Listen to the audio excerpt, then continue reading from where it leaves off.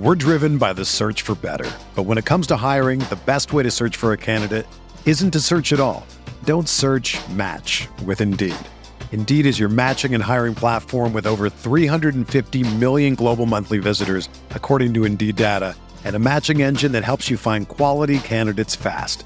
Ditch the busy work. Use Indeed for scheduling, screening, and messaging so you can connect with candidates faster. Leveraging over 140 million qualifications and preferences every day, Indeed's matching engine is constantly learning from your preferences, so the more you use Indeed, the better it gets. Join more than 3.5 million businesses worldwide that use Indeed to hire great talent fast. And listeners of this show will get a $75 sponsored job credit to get your jobs more visibility at Indeed.com/Blue Wire. Just go to Indeed.com/Blue Wire right now and support our show by saying that you heard about Indeed on this podcast. That's Indeed.com/Blue Wire. Terms and conditions apply. Need to hire? You need Indeed. This is Tyrese Halliburton, and you're listening to Setting the Pace.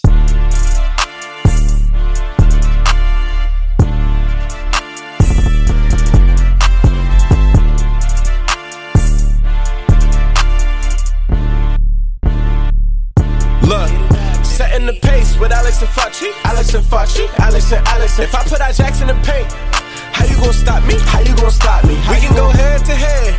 Call out your top three. Call out your top three. Look at the switch from Duarte. Now that boy got three. We got Halliburton running point. This is the Benedict for the shot. If anybody gon' come in the post, then we got Jalen Smith for the block. Setting the pace, going to the top. Setting the pace, going to the top. This is your number one podcast. Sweeping every team. We gon' need a mop. Smooth.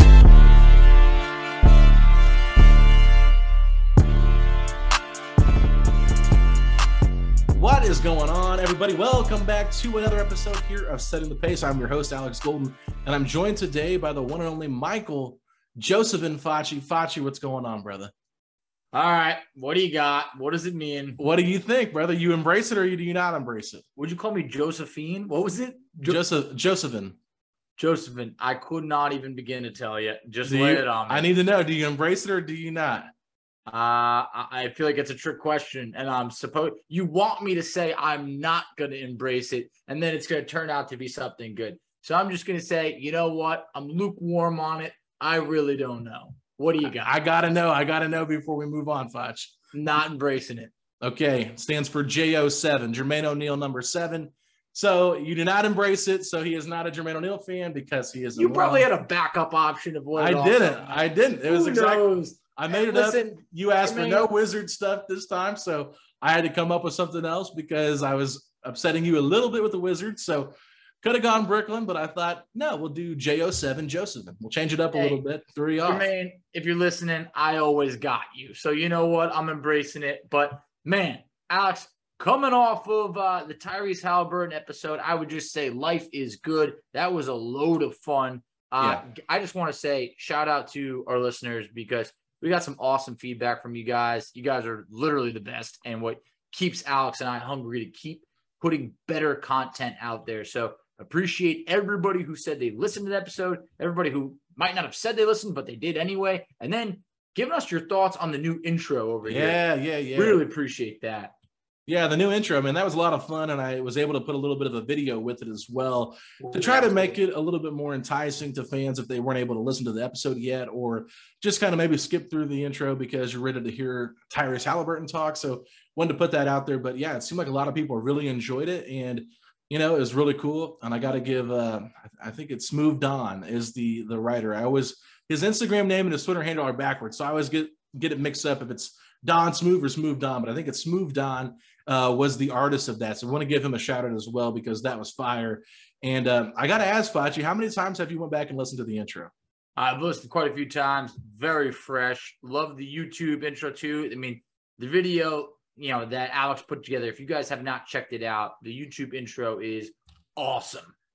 So either way, I feel like it gave our show like a new updated style. It's important to get with the times. I always try and switch it up like each season, but I think that this one fits our show greatly. Yeah, and we got a great relationship with our guys. So if we do trade players that are mentioned in the song, Don't worry. I'm sure he'll help us and update it, but definitely love the feedback we're getting. But we got some basketball to talk today about, Facci. And first and foremost, I think we got to give credit to our the 31st pick in the NBA draft from this year, Andrew Nembhard, inking a 4-year deal with the Indiana Pacers. And we talked about, what kind of contract he would get. And so what were your thoughts on this contract? Yeah, I mean, shout out to whichever one of our listeners sent in that question a while ago of saying that, hey, when Kennedy Chandler signed his deal, which was the largest guarantee at the time, $4.9 million, they asked, what do you think Nembhard's going to get? Would he top it? And I felt that maybe he would get a little bit more, like $5 million guaranteed. The Pacers all of a sudden just come in. All of a sudden, they ink Nembhard to a 4-year, $8.6 million deal. However, 6.4 of it guaranteed, the largest guarantee in NBA history for a second-round collegiate draft pick. Still curious why they said collegiate when it just seems like overall that's the largest guarantee. I tried finding to see if there was someone out of the G League that ever got a larger guarantee. I was not able to find that. So the Pacers, they're dishing out the largest offer sheet ever in NBA history, and then the largest guarantee for a second-round draft pick. So overall, I think this is great. I mean, clearly they like Nembhard a lot. I think that, if he's to work out, I don't think it's a big deal at all, but also this still allows him to potentially hit free agency earlier. I thought, maybe a great negotiation by his agent, because even if he had $5 million guaranteed, it's the largest guarantee. But to go all the way up to 6.4 just showed, hey, the Pacers are willing to say, we want to keep our guys happy. Yeah, and what's really interesting, too, is second-round picks are able to negotiate their contracts, and they're not guaranteed. They're not like a base salary like a first-round draft pick is. So Bobby Marks put a great tweet out last night. He said, the Nembhard contract has more guaranteed money than picks 18 through 30 in the first round, and it allows him to hit free agency 1 year earlier. So he said this is one of the best second-round contracts that he's ever seen. And we know Bobby Marks was a front office guy for the Nets. He was the one that made the infamous Kevin Garnett, Paul Pierce deal that got the Celtics all those Nets picks. So, I think Bobby Marks, his brother, I believe it is Sean Marks, is the GM of the Nets right now. So it's really interesting to hear front office guys like Bobby Marks is the GOAT. Don't get me wrong. Like, he knows everything. So it's cool to hear insight like that and just kind of get some more in-depth detail on this contract, because look, I mean, Andrew Nembhard, second-round pick, probably the third-string point guard for the Pacers this upcoming season, but it does put into question, Facci, how much higher on the totem pole do you think he is right now than maybe TJ McConnell if you're looking at the future of this team?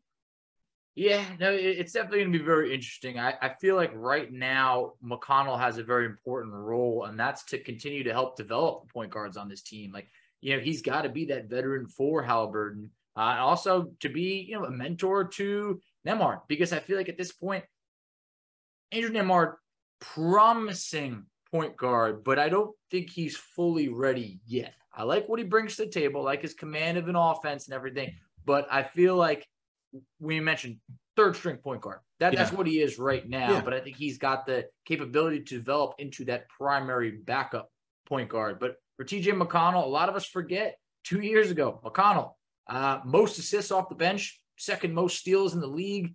He had a lost year last year with the wrist injury. It looked awkward when he played, had the injury, rushed back at the end of the season to play a couple games. So I think McConnell still has an important role this year, but nothing's guaranteed moving forward other than some money on the books where, he could get traded. Yeah, it's really interesting because I think this team still needs a couple of veteran leaders around it because they're super young. And I don't know if you got a chance to listen to Draymond Green's podcast that he put out today, but Lou Williams, Lemon Pepper Lou, he was on the show and he talked about how the league is just continuing to funnel out veterans for young players. And he said that really he felt like his role was kind of diminished in Atlanta, but it was the best spot for him. But he did kind of like embracing and having conversation with these young guys in a limited role. So I kind of agree with that. I know we make jokes and kind of poke fun at Udonis Haslem being that guy on the end of the Miami Heat bench, but one, it creates a different dynamic if he's able to talk to the coaches about what the players are feeling, and two, I think it's also just good to have someone that's been in the league and knows what it takes to win be a part of your bench. So I definitely don't think TJ McConnell should just be dealt for nothing. Nope. But when I look at guys like Turner and Buddy Hield, we really haven't heard about them having those leadership qualities that a McConnell does. So I think the Pacers, especially Rick Carlisle, values that from McConnell more than anything. And like you said, Nembhard's still very raw, and he's got a lot to work upon. I mean, watching him play without the good guys really in summer league, not the same player. So yeah, I don't know who has a worse shot, you or Nembhard, but you guys have a shooting contest.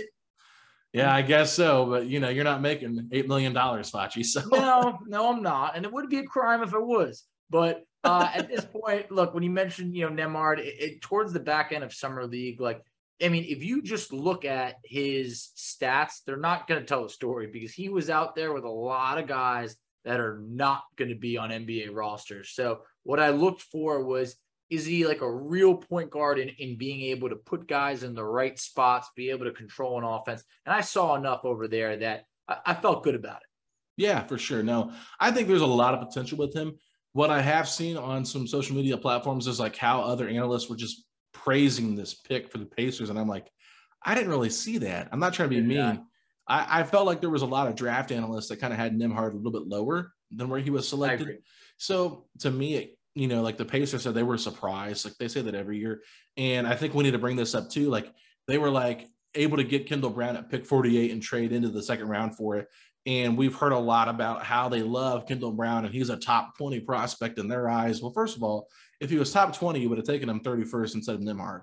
Second of all, there was a report out today from our good friend Zach Pearson, someone that I know from working over at 8 points 9 seconds. He's one of the site experts there. He put out a little bit of a notification today for all of us, a little bit of a Pearson bomb. I think this is more realistic than a Massey bomb, right? So we got Zach Pearson. Much more realistic. Yeah. So Zach Pearson never puts out anything unless he's got an actual source. And we talked offline, and trust me, Zach's source is 100% legit. So let's just put it this way.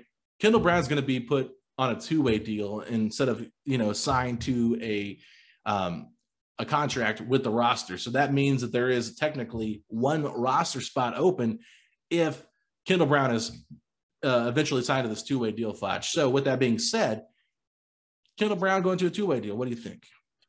I think it's the right move. I think it is. I know there's people that are just like, oh, I like Kendall Brown's game. Like, let's get him out there. I want to see him play.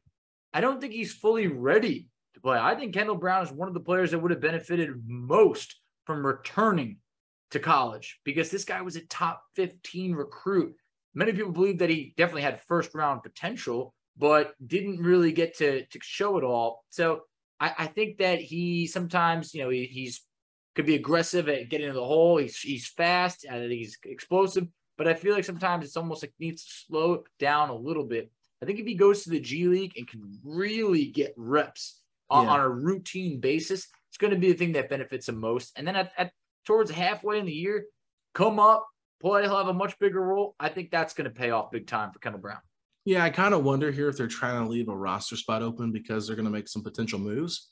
There's still potential out there for them to do something, right? They've got a bunch of cap space, so maybe they can absorb a player's contract and not have to worry about waiving a guy. That's why you keep 15, like you keep an extra roster spot open, or you don't have to deal somebody back if you want to take back someone's contract with a pick. Like, there's a lot of different ways to like go about it, but I think really the reason they're probably looking at doing a two-way deal with him is for the optionality.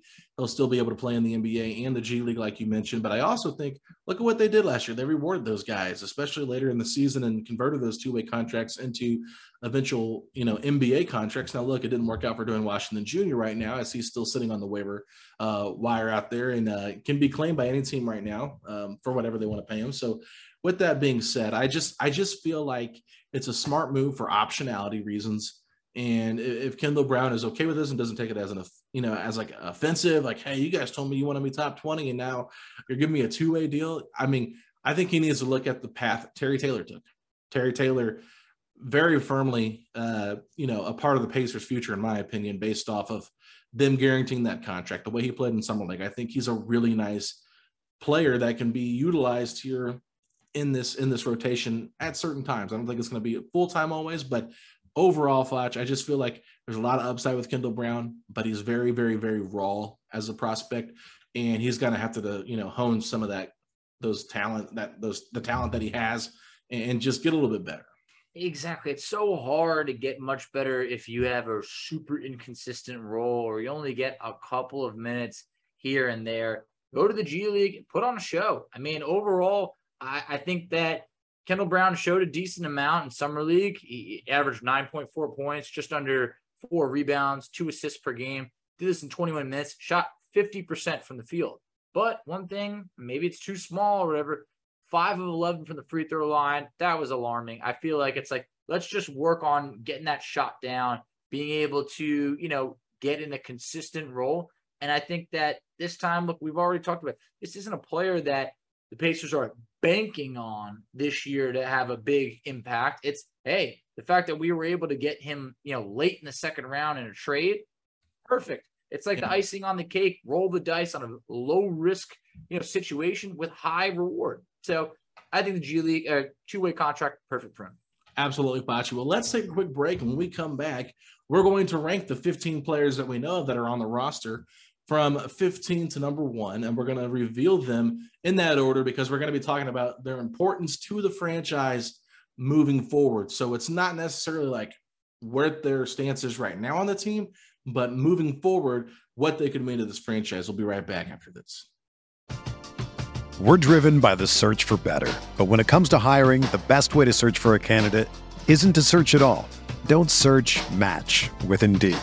Indeed is your matching and hiring platform with over 350 million global monthly visitors, according to Indeed data, and a matching engine that helps you find quality candidates fast. Ditch the busy work. Use Indeed for scheduling, screening, and messaging so you can connect with candidates faster. Leveraging over 140 million qualifications and preferences every day, Indeed's matching engine is constantly learning from your preferences, so the more you use Indeed, the better it gets. Join more than 3.5 million businesses worldwide that use Indeed to hire great talent fast. And listeners of this show will get a $75 sponsored job credit to get your jobs more visibility at Indeed.com/Blue Wire.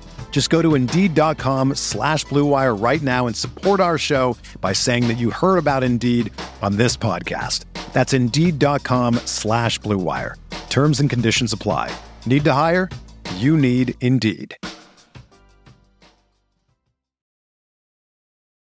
All right, Facci. So like we said, as we went into the break, we're going to unveil our top 15 players list here in terms of most important to the franchise moving forward. Okay, I want to make sure that we get that emphasized there moving forward. So this is not like a player ranking of who is the best player on the team. So you don't freak out when we're doing this. We're just doing it most important moving forward. Me and Facci have not looked at each other's lists, so we're going to unveil them here on the show. I'm sure we'll have some commonalities in terms of like what players we have ranked where, but I think we always do, differing opinions on where we put certain players. So I guess with that, Facci, let's start at number 15. Who do you got? There's a chance we could have a difference right over here. I'm going with Daniel Theis. Okay. Look, Theis, good player. Do we know if he'll ever even throw on a Pacer jersey? I don't know, and I can't tell you that for sure. So there's a chance that while Theis is a quality backup center in this league, he might never even play for the Pacers. So we'll see. We'll see what they end up doing. Right now, we have too much money, so I don't know if they really need to be in a rush to dump him. But I haven't heard enough about him as like a teammate to the point where I don't know if maybe he's someone that is more than fine with a rebuild and just being a veteran over there, or maybe he's someone that wants to go to, a winning team and they find a way to just kind of fit him into a trade exception or something. Yeah, well, shocker here. I had Daniel Theis at 15 as well. There we go. Okay. It just felt like, okay, he's probably in his, what, is he close to 30? Is he 30 yet? I believe he's like 29. Okay, so he's real close to 30. Plays a position that, we have a lot of big men on this team. Probably won't crack the rotation right away, I wouldn't expect. I mean, obviously he meant more for Boston than he'll mean for us. And even in the finals, he really couldn't crack the rotation because he was kind of unplayable. I don't dislike Daniel Theis as a player. I think he's fine for who he is. But with this team moving forward, I feel like he's got to be at 15 here just because of the age and how everything else factors in. Yeah. Well said. I'm on board. Number 14, I'm seeing I'm sensing a similarity over here. I'm going with Goga Batadze. Okay, right, yeah, look, I got Goga too. Yeah, look, you even had a tweet out there. We forget Goga just turned 20. Oh, I know. It's so weird. And it felt like the potential's been gone for a while now. But look, he did make some improvements last year. Did those improvements come as the Pacers were at like their worst point in the last 35 years? Yeah, it did. But he's still really young. I think that, outside of this year, he still has his qualifying offer year after that. So there's still like a chance he could be with the Pacers for more than 1 year. But he finally also did have some big games where he put up like 17 points or 20 points. And in the month of March, he averaged 14.5 and 6 rebounds on 60% shooting. So you saw like, hey, Goga could do it for more than just one game at a time. But the Pacers weren't winning, which makes me kind of question everything. Yeah, and I kind of wonder if Goga's style really fits what the Pacers want to do moving forward in terms of who he is as a big man. Like, we know that he can shoot the three, and it doesn't look bad, but it doesn't go in. He's not like a major lob threat guy either. He feels like he's more of like a back to the basket kind of guy. He can do a couple little face-ups here and there, but I just don't really see or envision Goga being here long term. I know this sounds crazy, but I kind of would have liked to have seen him in the G League with the group. I know, but it's year 4. I mean, there's no need for him to be in the G League or not the G League, the Summer League, excuse me. That's what I meant to say. Summer League. I would have just liked to have seen him out I would have there. liked to have seen that. I would also like to have seen him more in the G League. He went down there and dropped like 40. Well, that's the thing. Back, and I was like, oh, man. That's the thing. I mean, I just kind of want to see him play with like what style they're wanting to play. It's not even about, can Goga play in the league? It's like, no, we know Goga can play in the league. Like, is he a great player in the league? Probably not, but he can still hang in the league. There's no doubt about it. We've seen that enough. And like you said, he dominated the G League. So excuse me there with my misspeaking, but I would have just liked to have seen him play for, like I said, the reasons to see how he would have fit in with this style. Like, I felt like it was sometimes okay, but sometimes a little bit clunky out there towards the end of the season last year. And you just got to wonder, like, fans all over the place have been asking, have we traded Goga yet? When is Goga going to be off the team? And it's like, I'm not trying to like kick the guy out like he's an awful guy, but I just don't see the long-term future with him. Everything just kind of went wrong for Goga from day one with his visas and trying to get over here and all that stuff. So I feel like he's just kind of, getting drafted to a team that had 2 centers on it. Like, I just kind of feel bad for the guy. It was probably, you can make a strong argument, the worst situation you could have went to. Like, they already had a center debate. Now you bring in another guy who, while they claimed was NBA ready, was not NBA ready. So, and I feel like I'm showing my age here with the saying this man is slower than molasses. Like, he is just not fitting an up and running, type style of offense that overall the man is an NBA player. He is, but like, he would have been better being on like OKC, where he could have just like developed his game a bit and like got a lot of run compared to a Pacers team that was actively competing for a playoff spot for, at least 2.5 of his years, Yeah. So overall, the ship's mostly sailed. So I think we're in agreement. But moving on next, this is where maybe we'll start to differentiate. Maybe we won't. But I'm going Aaron Nesmith. Look. Oh, wow. Yeah. Because here's what I'm saying. Look, add Nesmith to the list of players the Pacers are rolling the dice on. Look, he didn't get to show enough elsewhere. A former sniper in college, man, averaged 23 points per game, 5 boards, shot over 52% from 3. He was a lottery pick, 14th overall. You know what? That was a few years ago at this point. Overall, I think he could be listed as like your 3rd shooting guard, your 3rd small forward, whatever it is. I don't see him as a primary backup unless someone's hurt. But overall, Summer League gets a late start, due to the Brogdon's physical needed to happen, everything.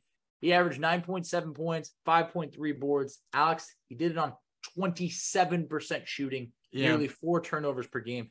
That's not what you want to see out of a 3rd-year NBA veteran at that point playing in Summer League. Next, the reason why would tip the scale, after this year, he's got a $5.6 million team option. So he's got to work out first because it's not a decent, it's more than just a little chunk of change. That's pretty decent. Man, this is interesting because we are completely opposite on this. Okay. I understand the Summer League disappointment for sure. But you got to look at who he was playing with, and you got to realize where he was at. He got traded, I think Scott Agnes reported this, while he was out playing golf. Like, he had no idea he was getting traded. So he decides, okay, I'm going to come here. Like, he really didn't even need to play in the G League excuse me, I keep saying that, the Summer League, excuse me. He didn't need to play in the Summer League because, like, he's a third-year guy. Like, he's going to be a part of, like, the reason the Pacers went after him is because they believe in him. They think he's, Kevin Pritchard talked about this. They believe that he is a guy that is going to end up fitting in with this young core. So for me personally, Facci, I'm just a little bit disappointed that you have him so low because I really believe in his upside. But for me, I'm going with Kendall Brown. Okay, this is where I have him at 13, and I feel like this is a bit where I start to hate my list. Okay, I was about to say, man, people could be talking a little bit of a reach here. I love Kendall Brown. You guys know how excited I was about that draft pick. Like, I was like, are you kidding me? We got Kendall Brown. We traded back up. Way to go, KP. Let's go. That's how I felt about it. But at this point, with him being on the two-way deal, you got to wonder, do they really believe in this guy to not put him on the roster full time? Why not just give him the 15-man roster and cut somebody else like a Tice or something like that if you don't really believe in him? So that's where I'm kind of at with it. It's like, you're going to put him on a two-way deal. Okay, that's fine. But I also think the fact that there's a chance he gets cut from that two-way deal, like there's the non-guarantee. Like, as much as we believed in Dwayne Washington as a shooter, like, I don't think any of us really expected him not to be here right now if you would have asked us 2 months ago. So that's kind of where I'm at. I believe in him as a player, but I wonder, because of the not guaranteed contract, how he factors into their long-term plans. I love him. I think that he could be something special if they give him the opportunity to, but at the same time, a little bit hesitant because of the two-way deal. Yeah, now I'm with you. I wanted to create a little suspense over there, but I got Kendall Brown next. Okay. Basically, he's the wild card. He really is. Heading towards a two-way deal, 48th overall pick right over there. I thought that the value was through the roof.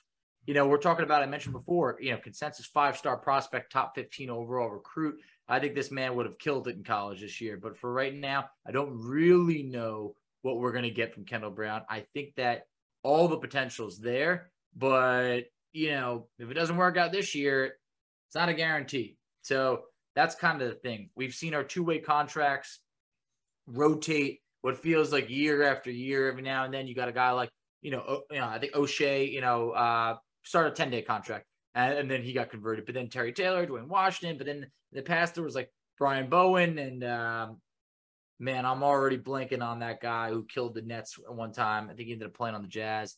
He was a two-way contract. Oh, Poitras? Alex Poitras? No. George Niang? No, it'll come to me. It was this other guy. He killed the Nets. He dropped like 15 points on him one game, and then he barely played for us. I'll look him up as we're talking. But yeah, I remember Poitras. He never really got off the ground, really.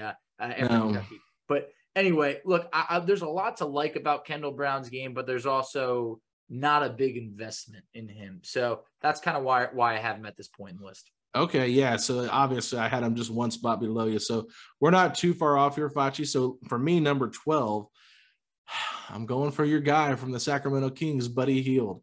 Whoa! I have him this low only because I'm curious. Do we believe that he's going to be here by the end of the deadline? I don't know. That's my thing.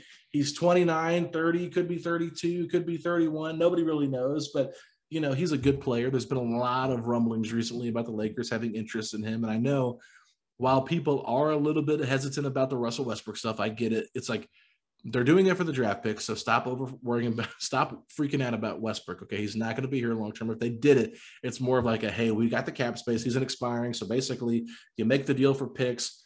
And then next year you have all that cap space, even more cap space than you'd have now. So it does make a lot of sense to me. But I also think about what Dave McMenamin has said. Talen Horton-Tucker is a name that the Pacers could go after as well. They just left over that roster spot for Kendall Brown. And I'm wondering, you do know that Talen Horton-Tucker and Tyrese Halliburton were both freshmen together in 2018, 2019 for the Iowa State Cyclones. So there is that connection there. Maybe Tyrese is like, I can get the best out of him if you bring him here. Now come off the bench. He's not going to be starting because that's Jalen Smith's spot. But getting another power forward to me could make some sense. And I think the name Talen Horton-Tucker has become over talked about because it's all the Lakers have had to offer. So that is not a big deal to me. But why I have Hield here? Not because I think he's a bad player. Like I said, really talented player. I've had people ask me, what do they do and get rid of one of their best shooters? This team desperately needs shooting. I understand what you're saying. But I think at the same time, you have to look at the roster, look at his contract, and try to put two and two together here and think, does he make sense long term? I think you can make more of a case why he doesn't than why he does.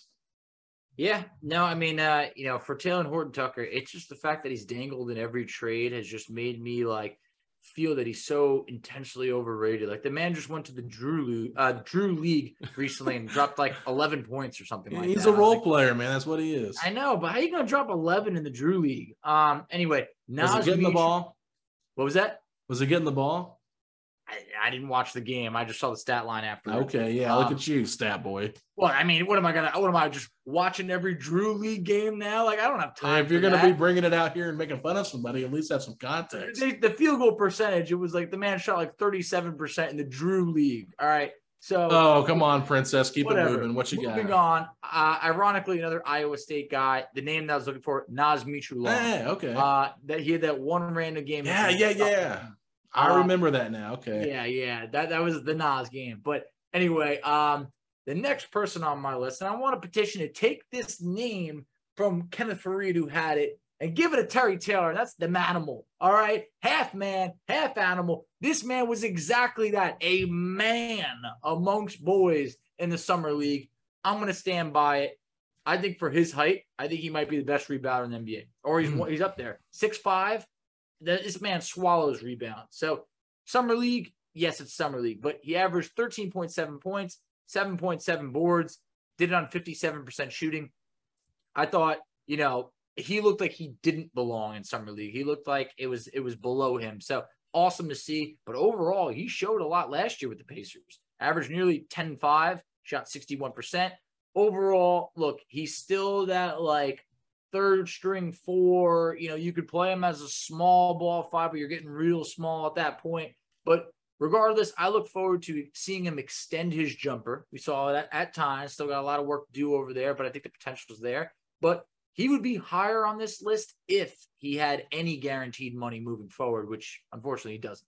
Okay, well, that's a good point, because I was about to ask you, do you really think, if you're looking at the future of this team, moving forward, do you really not see him as more important than some of these veterans that I've already brought up? Look, that's where it swayed it, because no guaranteed money over there. Yeah. Hey, look, if you're under contract for another year or two, sure. But overall, some things could change about those veterans, but we'll get to some of those later. And that's kind of why I knocked Kendall Brown. So I guess I can't be too hypocritical of you here by doing this. But at my number 11, I do not have Taylor, but I do have a guy's last name that starts with a T and ends with an R. This is where I've got Miles Turner Facci. This is a tough one, because I know people are probably thinking oh, you just hate Miles, but that's really not the reason I'm doing this. It's one of those things he's constantly in trade rumors, dude. And he's in an expiring contract. And there's been a lot of rumblings that he's not going to be here. I've listened to other Pacers podcasts, and they're just what is going on? I know Scott Agnes is pretty adamant about the Pacers don't want to get rid of Miles. Miles wants to be here, but I've heard other people say, at what point do you have to just stop with this back and forth relationship? It's really annoying, dude. I'm really tired of talking about Miles Turner. And if I'm tired of talking about it as a podcaster, just imagine how the player that's constantly being talked about feels. So to me, it's just moving forward, sure, if they could come to an agreement on an extension, then sure, Miles Turner is probably top 5 to 7 in this range here for me. But right now, I just feel with the uncertainty of what the Pacers believe in Miles Turner, and if you go back and read Scott Agnes's article today talking with Kevin Pritchard made no comment about wanting to be with him long term. It was more the reason guys go after, the reason his name's always in rumors is because, people really want him. Okay. And then he goes on to say, we're very transparent with our players. And this is all during the DeAndre Ayton situation. So with that being said, I just don't know if the Pacers believe in Miles Turner long-term. And that's kind of why I felt like I had to put him ahead of Buddy, but being one of the longest senior Pacer, but one of the older guys on this team at just 26 years old, I just wonder what his future is with this team. Yeah, all valid points. Some of them that I very much agree with, and ones that I will cover when the time comes. But next, I'm going with a guy that you covered recently, and that's Buddy Hield. It hurt me to have him this low. I wanted to have him higher. I got that soft spot. But talent-wise, look, he's there. He's up there. This guy, he shouldn't be this far down the list, but He does turn 30 later this year. I actually believe he could be 31 or so, but also feels like he's the roadblock between, Duarte and Mathurin fully being unleashed because, just to think about it, it's going to be hard to get all those guys to really be playing 30 plus minutes per game if that's what you want. But Buddy played 35.6 minutes per game for the Pacers last year. It was a lot. He started every game as a Pacer. And honestly, I enjoyed what I saw. But the Lakers have this obsession about him, or maybe LeBron does, and it just feels like it's only a matter of time. He's owed $40 million over the next 2 years, which really isn't that bad at all. But when you have the opportunity to get another first-round pick for him or, some other young talent, continue this rebuild because that is the direction, then it makes him expendable. The guy was second in the league in threes last year, which I love, but I don't see him finishing out his contract with the Pacers. I see a best-case scenario. Maybe he finishes next year, but he's probably traded at the deadline, if not traded before. Yeah, I can't imagine him outlasting his contract that he has. No, I just can't. I can't. And it's like, I like Buddy. We were trying to get Buddy here if the Sabonis stuff wasn't going to get the extension back a couple years ago. We're like, yeah, Buddy to Indy. We were talking about it. I think there was even some talk that maybe we could trade Oladipo to the Kings for Buddy Hield. And we were like, yeah, let's do it. Let's get Buddy Hield. He's a shooter. We need shooting. But overall, at that point, Oladipo's stock and value was so low. We were just like, oh, it was very low. Yeah, I know Buddy don't play any lick of defense, but my goodness, he's got an offensive game that's fun to watch. So, So anyway, I was really loud. I'm sorry. I don't know what just happened there. But yeah, Buddy Hield, we already talked about him. He is number 12 on mine, number 10 on yours. So for me, number 10. Another veteran, T.J. McConnell. This is where I've got McConnell. I think he is the highest ranked veteran on this team for me for a reason. Number one, the contract. Number two, what I think he means in terms of leadership. We talked about that a little bit in the first segment. And then number three, Coach Carlisle just loves him. And every coach that talks about McConnell just raves about his work ethic. He's been there working with the young guys during the offseason. He really just embraces this kind of stuff. And I think, Chad Buchanan said that they'd love to have T.J. McConnell eventually be a part of the organization as a coach or something someday. So they all believe in what he brings to the table. So I could probably put him up higher than some of these guys, but it is a business at the end of the day. But I just like McConnell overall as a player, good backup point guard. He can kind of groom Nembhard into that position. Still limitations, but when they want to play fast, I think he's a guy that's always got his head on a swivel, willing to play fast. And I think that out of the veterans we've talked about, he's probably the least talented of the three or four with Tice. He's probably better than Tice, but between Turner and Hield, I feel like less talented, more important to the future of the team. Okay. Yeah, no, I agree with you. And McConnell's next on my list. And, you gave him number 9 his number. What? You put him at number 9. That's his number. Yeah, well, there we go. It just felt right. So overall, look, McConnell, a lot of people could say what? Why is he this low or this and that? He's the adult in the room. I think that last year, I talked about it earlier in the episode, last year was a wasted year for McConnell. People forget, but it's just he was extremely beneficial to the Pacers the previous year. He was one of the best bench players in the NBA. I mentioned it earlier. Most assists off the bench, second most steals in the league per game. But it was just so awkward watching him shoot threes last year. He looked like my TV was lagging the way it took him so long to kind of wind up. He never looked comfortable, but I imagine that he's been working on his shot. I think that this year is important for him to be the veteran for Nembhard and Tyrese, really get them going. But I don't know if he's going to finish out that contract because if the Pacers are really looking to come the deadline, come maybe after next year, to start clearing out some veterans and stuff like that, McConnell feels like a guy that's going to be able to fit a lot of teams that might need that veteran point guard. So I think maybe he's got one more definite year with the Pacers, but after that, even though there's potentially 2 years left on the deal, so 3 total, I don't think he sees it out with the Pacers. Yeah, that's tough.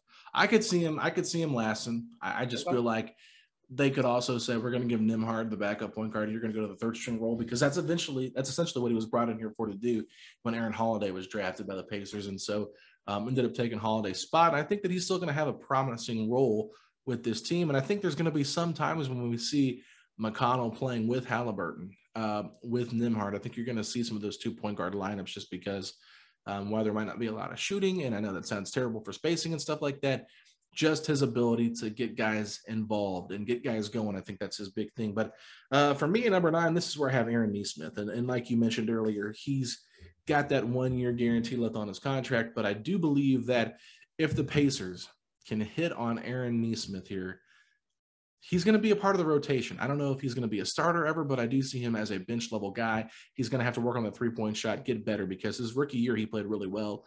Year 2, he went through the sophomore slump, was on a championship level team, didn't get a lot of consistent minutes. And Kevin Pritchard talked about that. Sometimes they look for guys that were high draft picks that are hidden behind these really talented rosters. And if you look at the Boston Celtics, Jaylen Brown, Jason Tatum, like, where is he really going to get significant minutes from? So that to me is like, okay, the Pacers can give him an opportunity here to play with a pass first point guard in TJ McConnell off the bench, hopefully get him into some of the spots. I mean, obviously Halliburton's a pass first point guard as well, but I don't think he's going to be playing a ton with the first unit. So I think Nembhard's kind of a, low risk, high reward type of guy that they went out and got. You got rid of a guy in Brogdon that you didn't plan on keeping. You got a 1st-round draft pick and him out of it. So to me, it's kind of one of those things where it's just like, I believe in his upside, but at the same time, you have to pump the brakes a little bit because he did have a bad year last year. Summer League wasn't a great example of who he could be.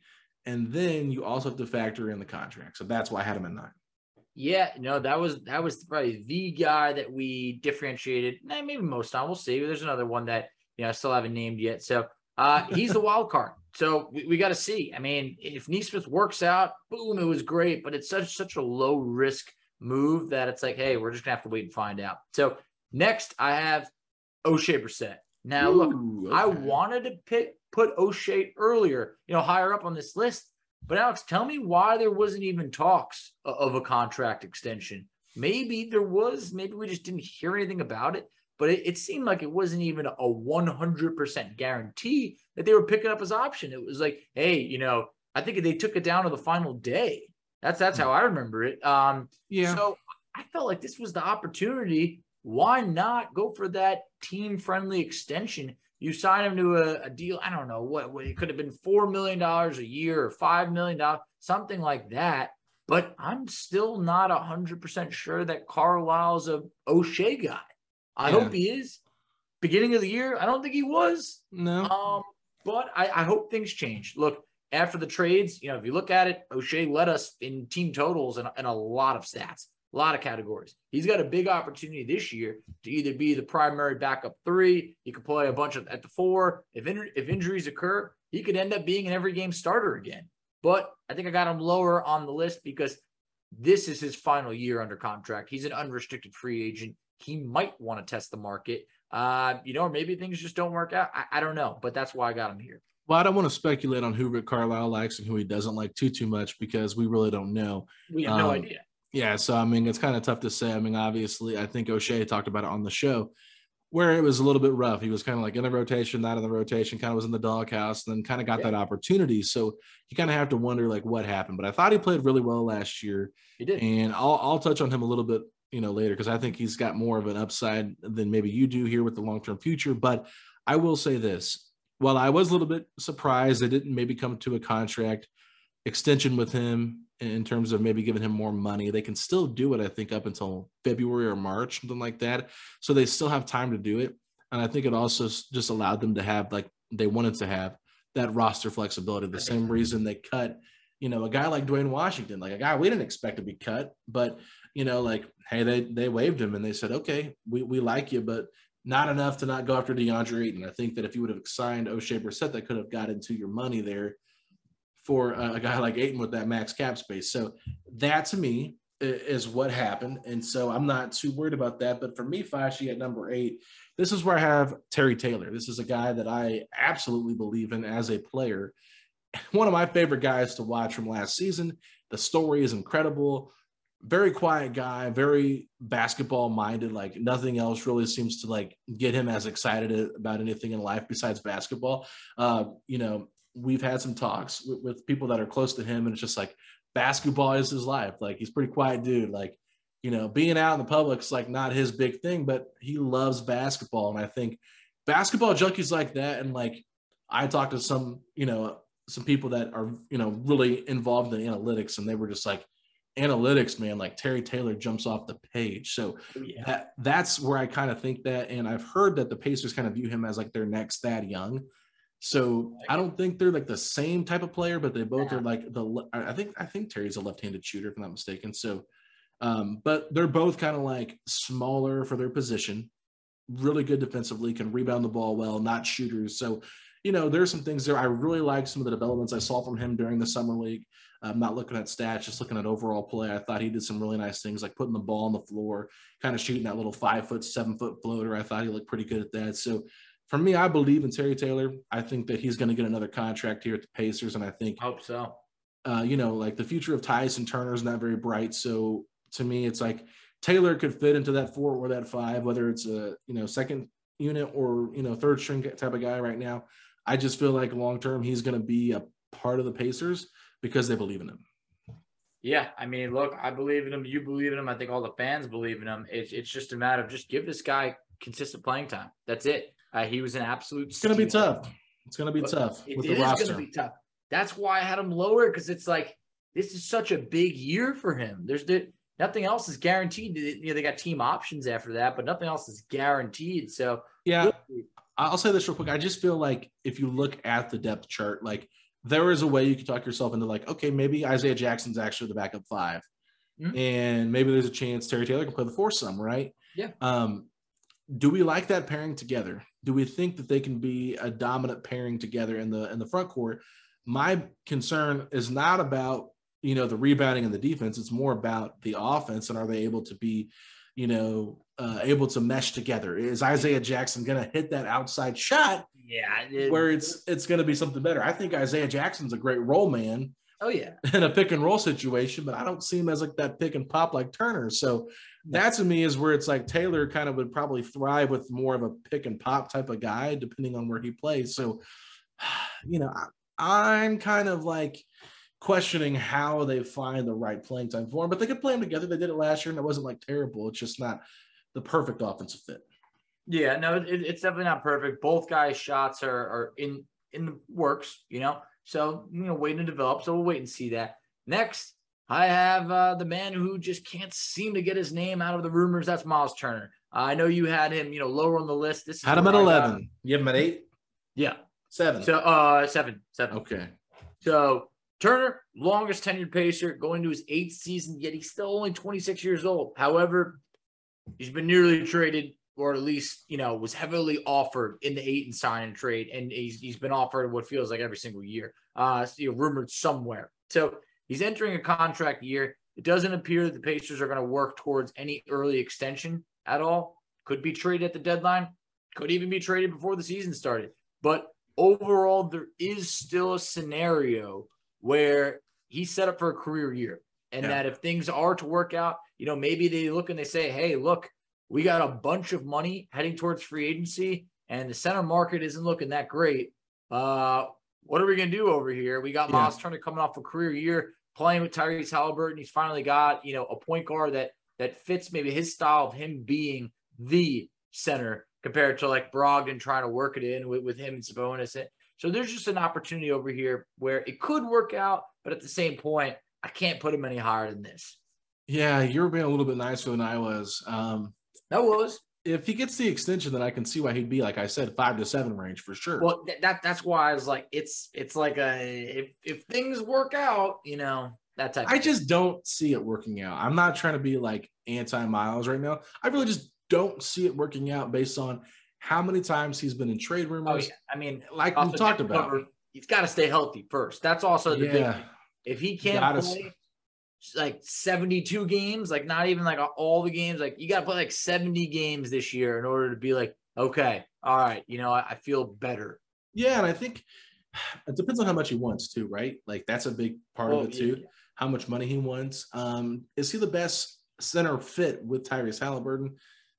Probably not. Like I talked about that a lot, like why I wanted a guy like Ayton, because just a pick and roll threat like Isaiah Jackson is that guy. Now, I don't think Isaiah Jackson's ready for that starting center role, but, is he going to get enough minutes with Tyrese to really develop that chemistry with him if that's what they kind of envision? I think there is a scenario where you could play Isaiah and Jalen Smith together in that, front court and kind of see what that looks like. But you have to wonder, would they start Isaiah Jackson over Turner? Like, no, there's no way. So no, they wouldn't. I just kind of look at it from this perspective.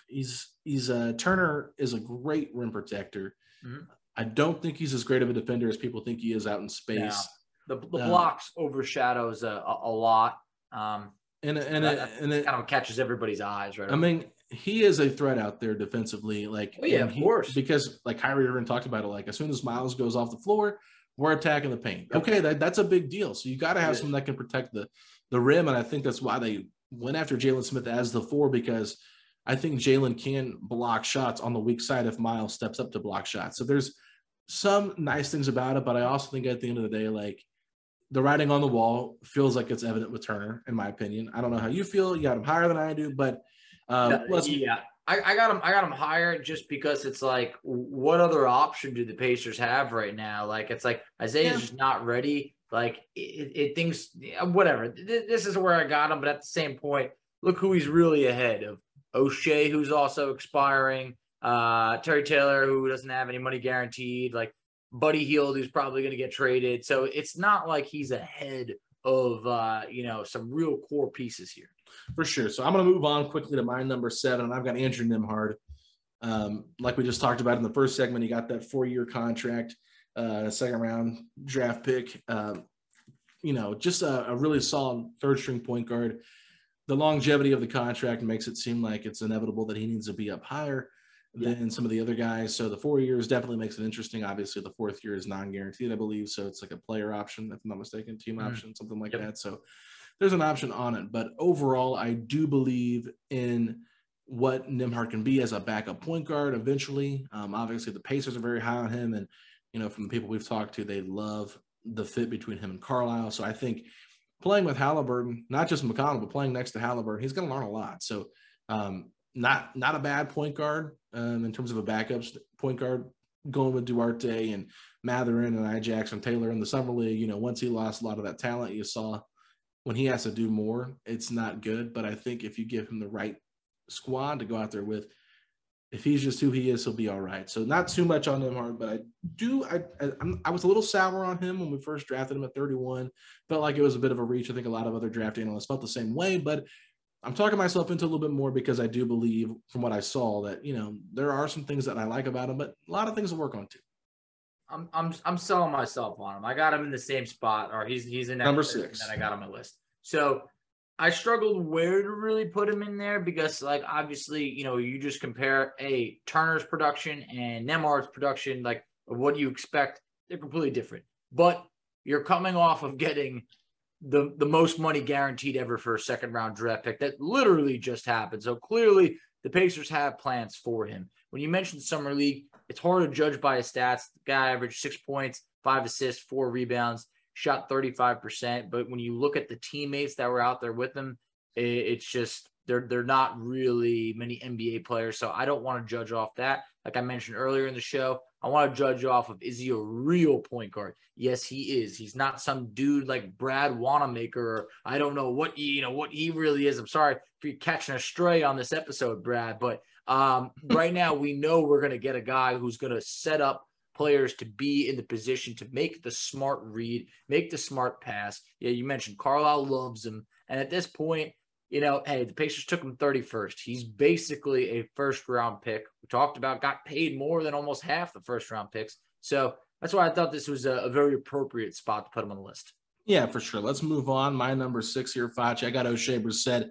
I believe you had him at 8 on your list, so we're not too different here. I think the reason I have him a little bit higher is because he's really the only small forward that we have on the roster. True small forward. I mean, literally the only wing besides, I guess, Kendall Brown, but he's on a 2-way. So literally, though, like the only wing player we actually have on the roster. So I feel like even though he's only got 1 year left, I feel like the Pacers really can't afford to lose O'Shea Brissett. Yeah. I believe in his upside. I believe that he's going to have a great season this year, probably his best season yet, playing this faster pace. I don't even know if he's going to start, come off the bench, what's going to happen. But whatever role he is given, I think he is going to thrive in it. And, it's probably going to be hard for him to go from being a starter last year towards the end of the season coming off the bench, that's the route they go, because they did give Jalen the starting 4 spot, but they could put him at the starting 3.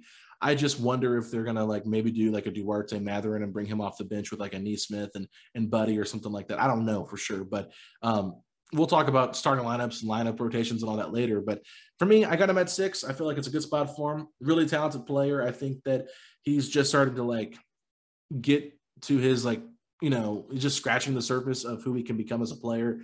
And I'm a big believer in him. So let's move on. Number 5, who you got? Look, I love me some O'Shea, so I really do hope everything works out. Would have loved for him to get that contract extension. Still hope that he does. Would love to have him be a part of this court for years to come. But next on my list, I got Ajax. Look, freakishly athletic potential. This man can jump, out of the building. He can block anything in the air. He can finish any alley-oop. I think he was viewed as more of a project coming into last year. If what we saw was what was supposed to be a project, then I'm all in. I love it. I think that he needs to continue to work on his jumper. He's got to develop a 3-point shot. He's shown, I don't want to call it flashes, but he's attempted some threes before. And we talked about it when he came on the show about working on his jumper. He admitted that was a big part of what he's been working on. So if he can continue to get stronger so he can bang in the paint, against bigger defenders, that's going to be huge for him. I think he's still filling out. He's very young, maybe 20 years old? So at this point, he's got endless potential. That's where I got him on my list. Yeah, I think right now he looks too much like a crunchy Cheeto compared to a cheese puff. And, that's kind of where I'm worried about him. It's just like he's a little too thin. And I mean, nothing against him. I do believe in him as a player.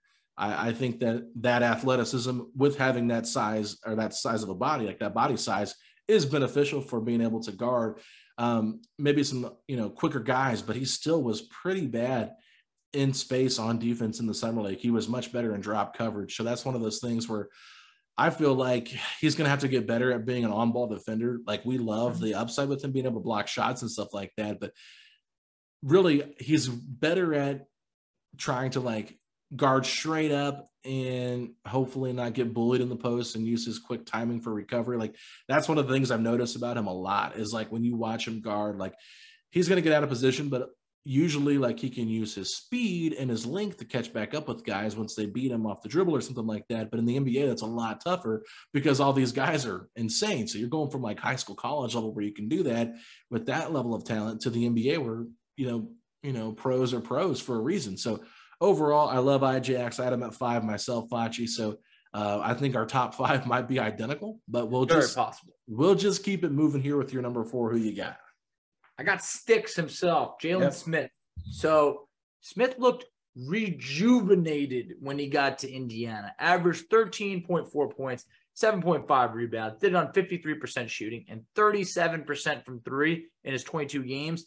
Look, we've already heard this is our starting power forward, straight out of the words from the front office. But he's been working out with the boys all summer, building the chemistry. He's valued here. He's happy. He knows the offense. And I think that if he can do that, I think he can do what he did last year for 82 games. If not, take a step forward. Maybe round that off to, can you give us 15-8, 15-7, whatever. But also just be able to be a consistent 3-point shooter and be a solid rebounder. I would like to see him develop as a defender. Continue keeping up that 3-point shooting so we know it's not just really like a fluke.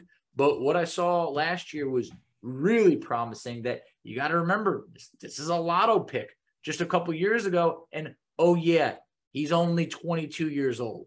Yeah, no, there's a lot to be excited about with him. And I think the fact that he came back here is just so impressive, with the limitations the Pacers had in terms of money and stuff like that. But just looking at his game, one of the things that I really have liked, going back and looking at some of his film from last year, I did that the other day when I was making that video. I was looking at some of those old highlights, and I forgot how good of a passer he is actually when he was able to drive and dish off to one of the big men. He had a couple of those with Goga, I believe, this season. I mean, not a lot, but it's he's a 3-point shooter, shot pretty well for the Pacers.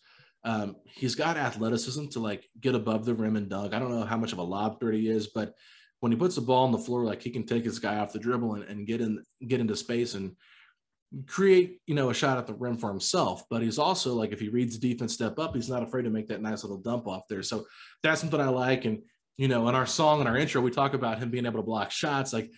Definitely not the most highlights from him blocking shots because it's not like his one block as a Pacer, but only one.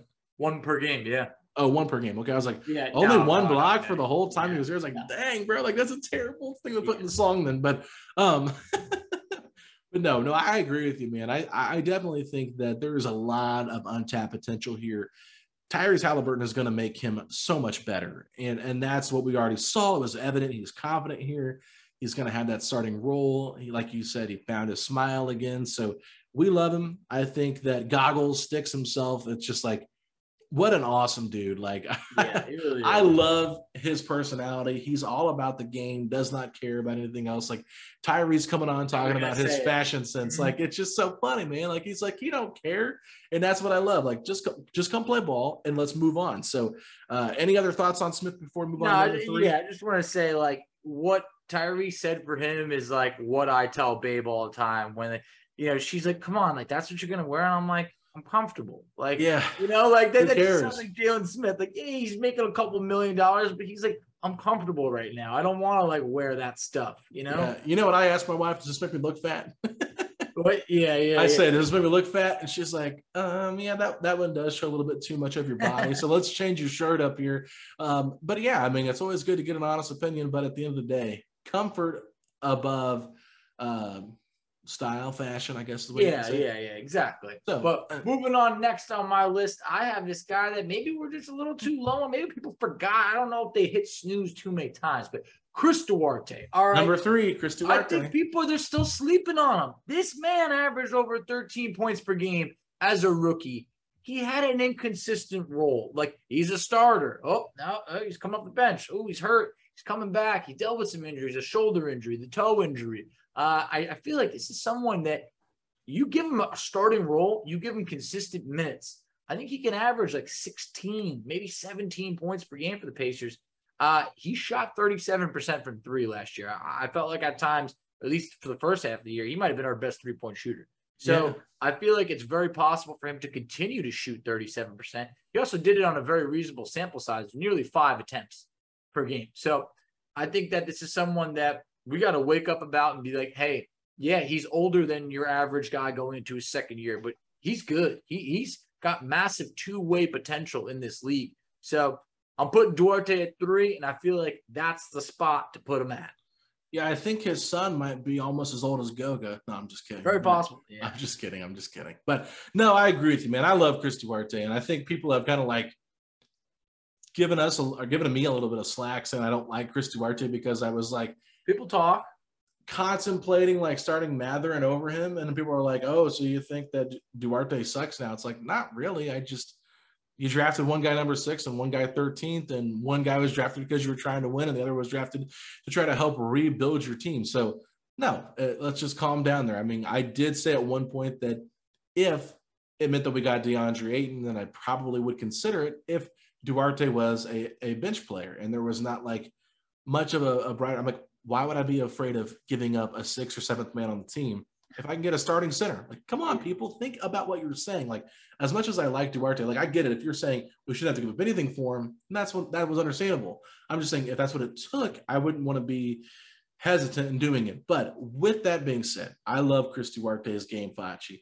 I think the 3-point shooting, one of the better defenders last year analytically. So that's a big thing there. I think defensively, he is going to get better because he's going to know how to position himself. With the NBA, he's already played a year. It's going to slow down for him. Like we talked about, he's going to get a little bit bulkier over the summer. I think we already saw how much different he looked in that one game of Summer League, just kind of being that team leader, playing a different role, kind of dictating things from a side and letting other guys get involved while he kind of pick and chose his spots. And I think that's what's going to happen with him, whether he's coming off the bench or starting. We've talked about who should start and who shouldn't a little bit, but not too in depth. So love Chris Duarte, believe he is a huge part of this team's future, and I would kind of be shocked at this point if they did trade him. Yeah. At this point, I really think the Pacers need to, fully unleash Duarte, so I'm looking forward to that. But number 2 on my list, Bennedict Mathurin. Look, Mathurin has already flashed massive potential.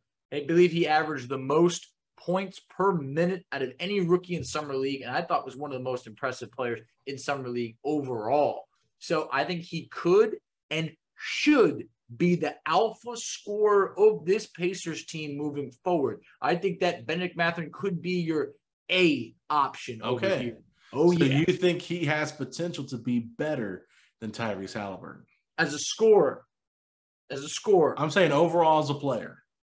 I mean, the potential's there. I can't say the potential's not there, but I'm talking about your alpha scorer. Like Tyrese, set him up. That's your running mate. Like, I think that Mathurin is someone that can be averaging 20 points per game for the Pacers in the future. Not saying it's going to be next year, but I need to have everybody get that out there. I didn't say next year, but moving forward in the future, I think that he has that 20 points per game potential. So I think that he could still grow as a defender, but I think that he has what we're looking for, the confidence in his game. I mean, I just thought that this guy in Summer League was a treat to watch. Whose ceiling is higher in your opinion?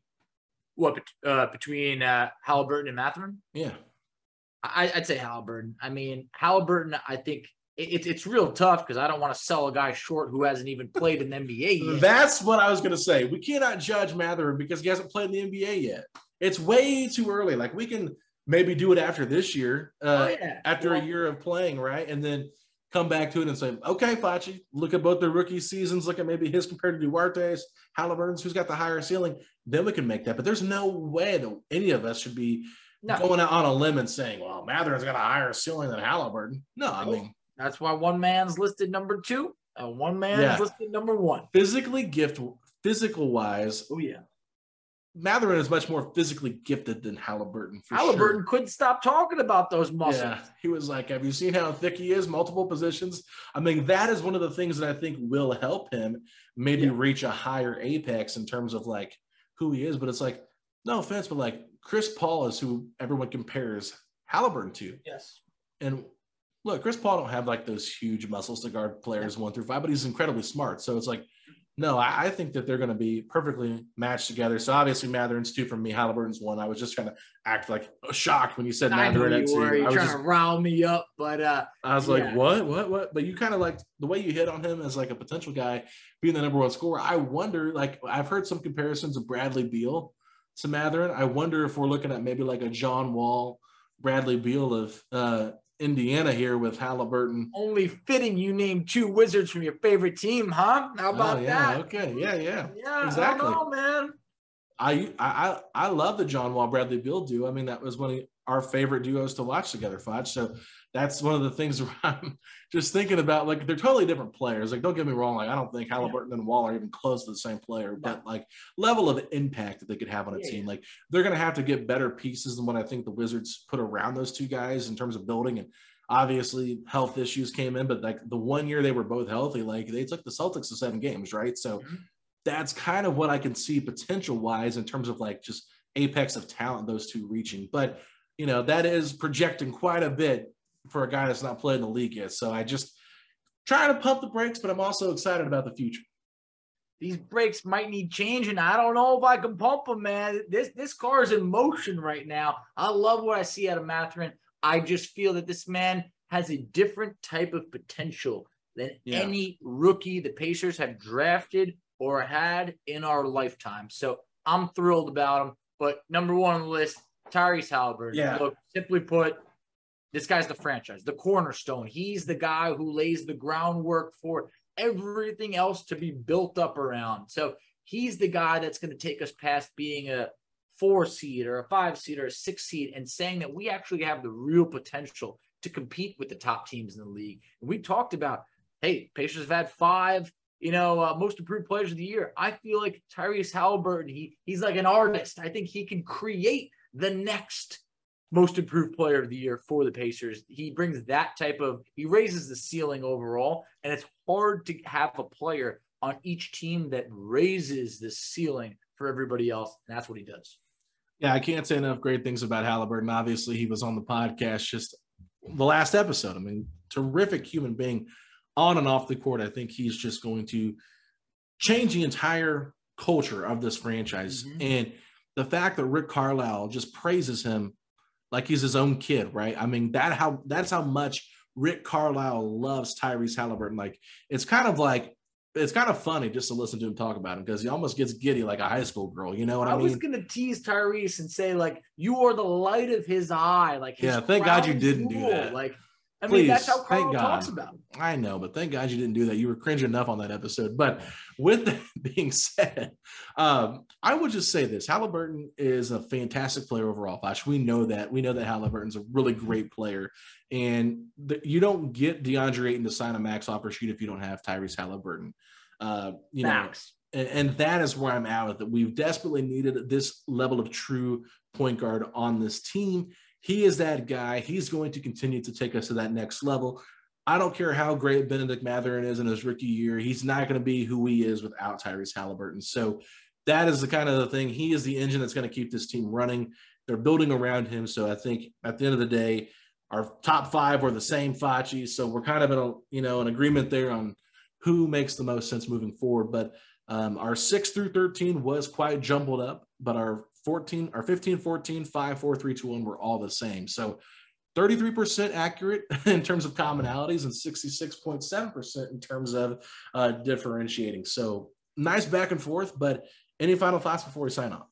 No, I mean, hey, it just shows that, guys, we don't script this out. We're not showing each other what our answers are. No, we want to have it be different if it's different. We have different opinions on this, but also it kind of shows that the Pacers have 5 guys, at least 5, that we feel really good about, to the point where it's like these are important pieces. And then there's a couple ones that you still got to see a little bit more about. Contracts, options need to be picked up, or new contracts need to be dished out. Then there's a couple guys that just quite frankly are not going to be here long term. And we know that. You guys know that. I think the front office knows it, but it's just a matter of time. Absolutely, Facci. So this is a lot of fun. I'm going to be on vacation for like about the next 5 days. So Facci's going to hold it down maybe for an episode or 2 while I'm out, but we will get those uploaded for you. So have no fear. Facci will hold the fort down. I don't know what he's got up his sleeve, but I'm expecting nothing but the Facciest of episodes. So big time Facci episode coming. Yeah. Buckle up, everybody. You never know what could happen when Michael J. Facci is on the mic by himself without me. So with that being said, where can people find us out on social media? All right. So you can find us on Twitter at SettingThePace3. You can find Alex on Twitter at AlexGoldenNBA. I can be found on Twitter at _FACCI. You can find us on Instagram at Pacers Talk. You can find us on Facebook, Setting the Pace. You can find us on TikTok, Setting the Pace. And Alex, tell them where they can check us out on YouTube. Yeah, if you guys want to see the Tyrese Halliburton interview or our reaction to the Malcolm Brogdon trade, or Michael Scotto talking about rumors from last month for whatever reason, the Lance Stevenson episodes, all those, YouTube, Setting the Pace, a Pacers podcast. But if you're excited to see the duo of Benedict Mathurin and Tyrese Halliburton for the long-term future, say these 3 words. Let's go, Pacers!